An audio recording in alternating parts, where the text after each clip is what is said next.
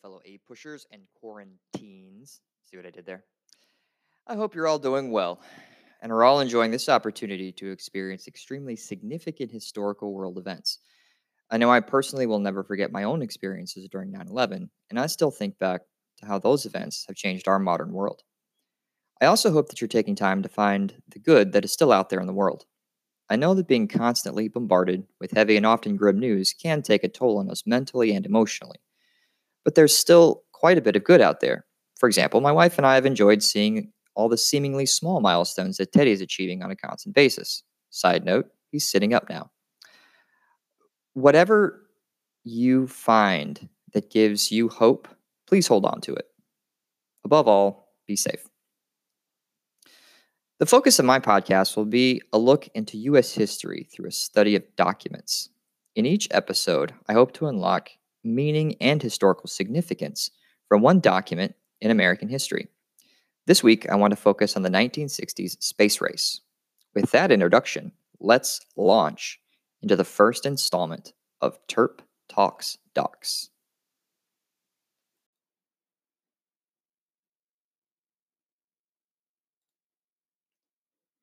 April 12th, 1961, isn't generally a date many remember today outside of selective circles in the historical and space exploration communities. However, the single most significant event on that day sent the freshly minted Kennedy administration into a tailspin, one that would lead to the US racing from a position of desperately playing technological catch up to, quite literally, vaulting itself so far ahead of the Soviet Union's technological reach that it would attain entirely new heights. What happened, you ask? The Soviet Union successfully launched a man, Yuri Gagarin, into orbit around the Earth. President Kennedy had just taken the oath of office barely 4 months prior, and within that short time span, the Soviet Union had not only beaten the US in launching a man into space, but he also was still dealing with the fallout of the failed Bay of Pigs invasion.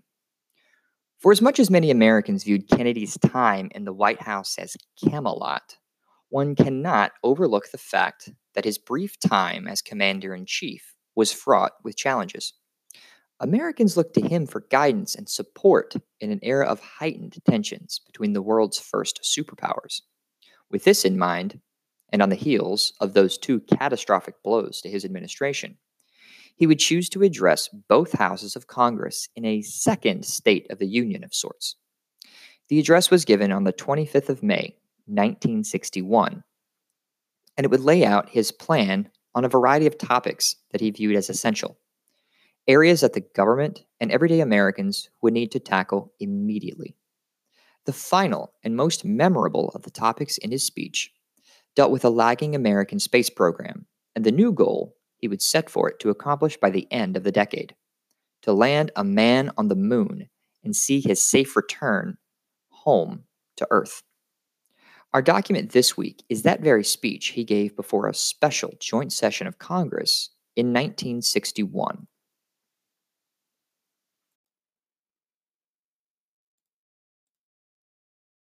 By the end of this episode, I hope to address two questions. The first, why is this document so significant?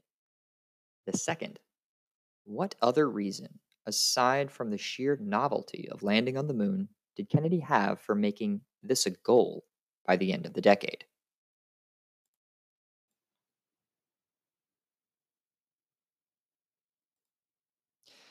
To better understand the significance of this document, we need to consider the broader view of what was happening in the world at the time.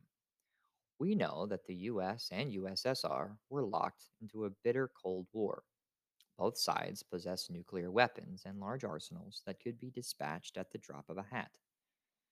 The previous presidential administration under Dwight Eisenhower espoused massive retaliation as the official policy of self defense of the US and her allies. When Sputnik 1 was launched, it caught many Americans by surprise. Eisenhower and his staff were not among those people. They had knowledge that the Soviets were prepping to launch an artificial satellite into space, but Eisenhower seemed to feel any threat to the US would be minimal, as we would launch our own satellite not long after the launch of Sputnik 1. Remember that despite the idea of massive retaliation, Eisenhower cut defense spending by over $100 billion by the time he left office. Eisenhower was not interested in escalating tensions with the Soviets through defense spending. I'm sure at this point you're wondering, where is Mr. Turpin going with this? Think about this for a moment. What do you have in order to launch humans into space? The answer? Really big rockets. No matter how sophisticated your guidance system is, or how incredibly sweet the spaceship looks, unless you have incredibly powerful engines to push that super sweet looking spaceship out of the almighty grip of Earth's gravity, you are going essentially nowhere. Well, okay, Mr. Turpin, but how does this relate to defense spending, and why does Kennedy care so much? Well, what else can you launch aside from human beings? Well, nuclear warheads, I suppose. Ding ding, circle gets the square. I am fully aware that reference to the game show Hollywood Squares probably went over many of your heads, but I'm sure you all understand the idea anyway.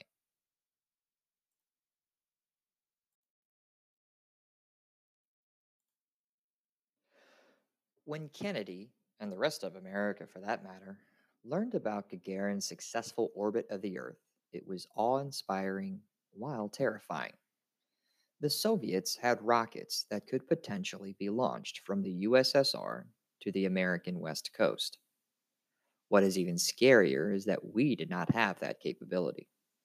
Though Alan Shepard would be the first American in space just a month after Gagarin, Shepard's flight was merely suborbital, which meant he went high enough to reach space, but he didn't spend time orbiting Earth like Gagarin because the American rockets simply were not powerful enough. Think of it like doing a polar plunge. While Shepard could say he completed it by jumping in the water and then immediately jumping back out, Gagarin could say he jumped in and swam a full lap. Oh, and he did it first.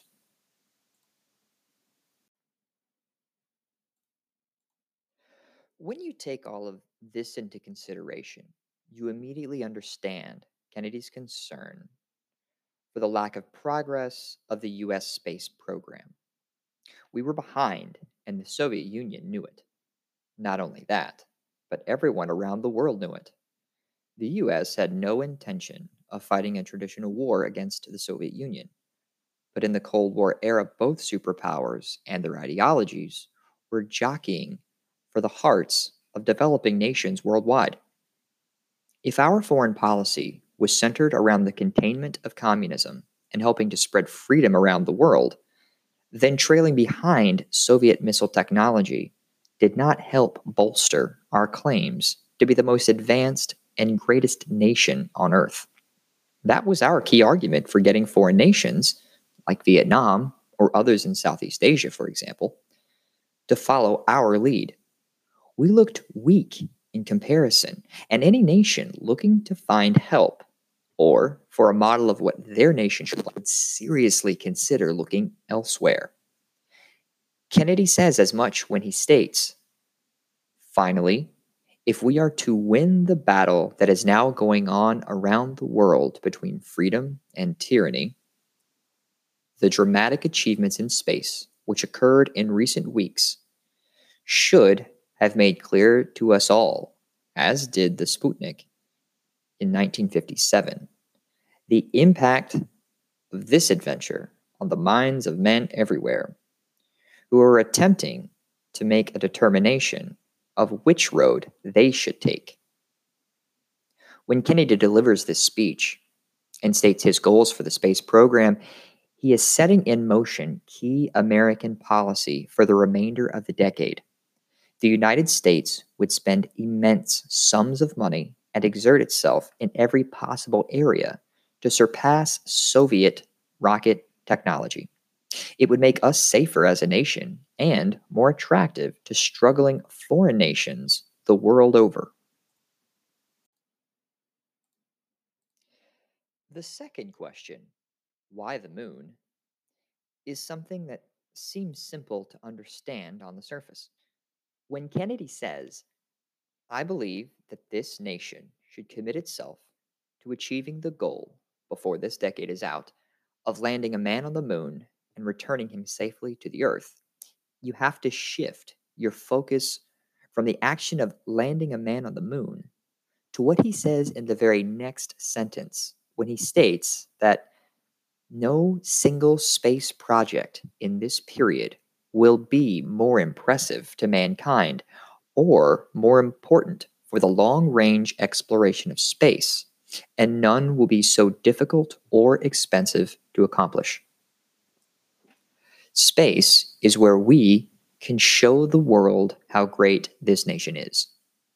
In landing on the moon, we can prove that we have the technical know how to achieve this seemingly impossible task, and we have the financial capability of seeing it to completion.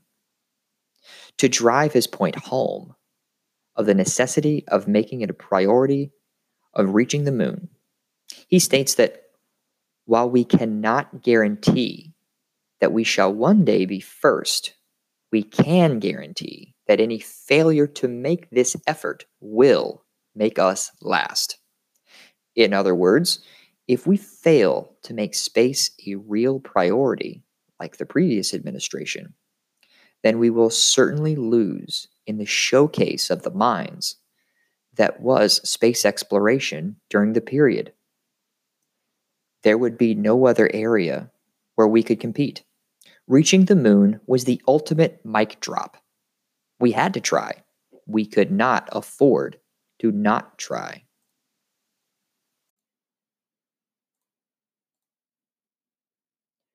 Another important aspect of the question is not really found in the document, but it very much can be inferred.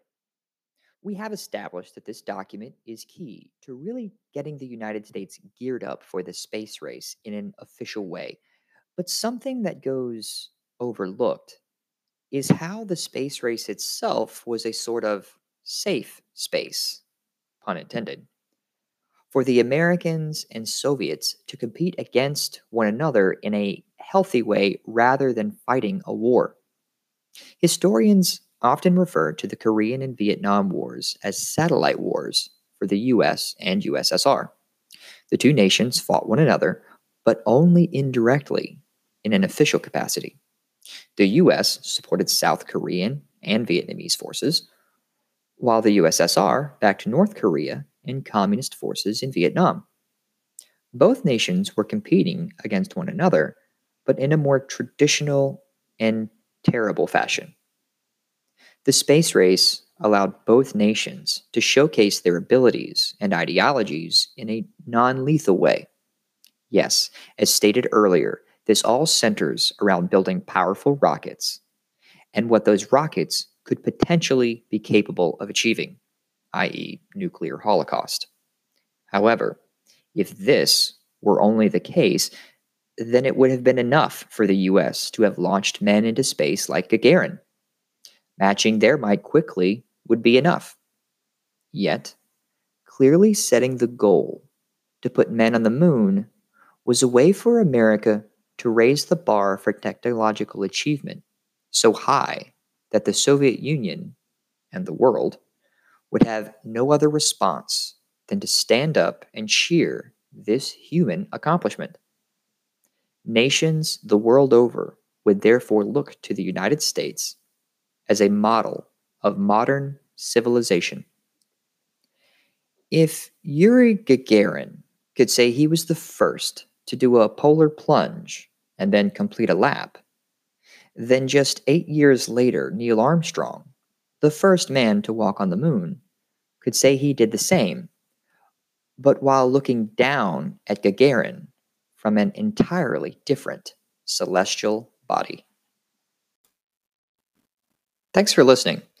I hope you enjoyed this week in Chirp Talks Docs. Stay safe, guys. Next week, we're going to tackle a document from the 1970s.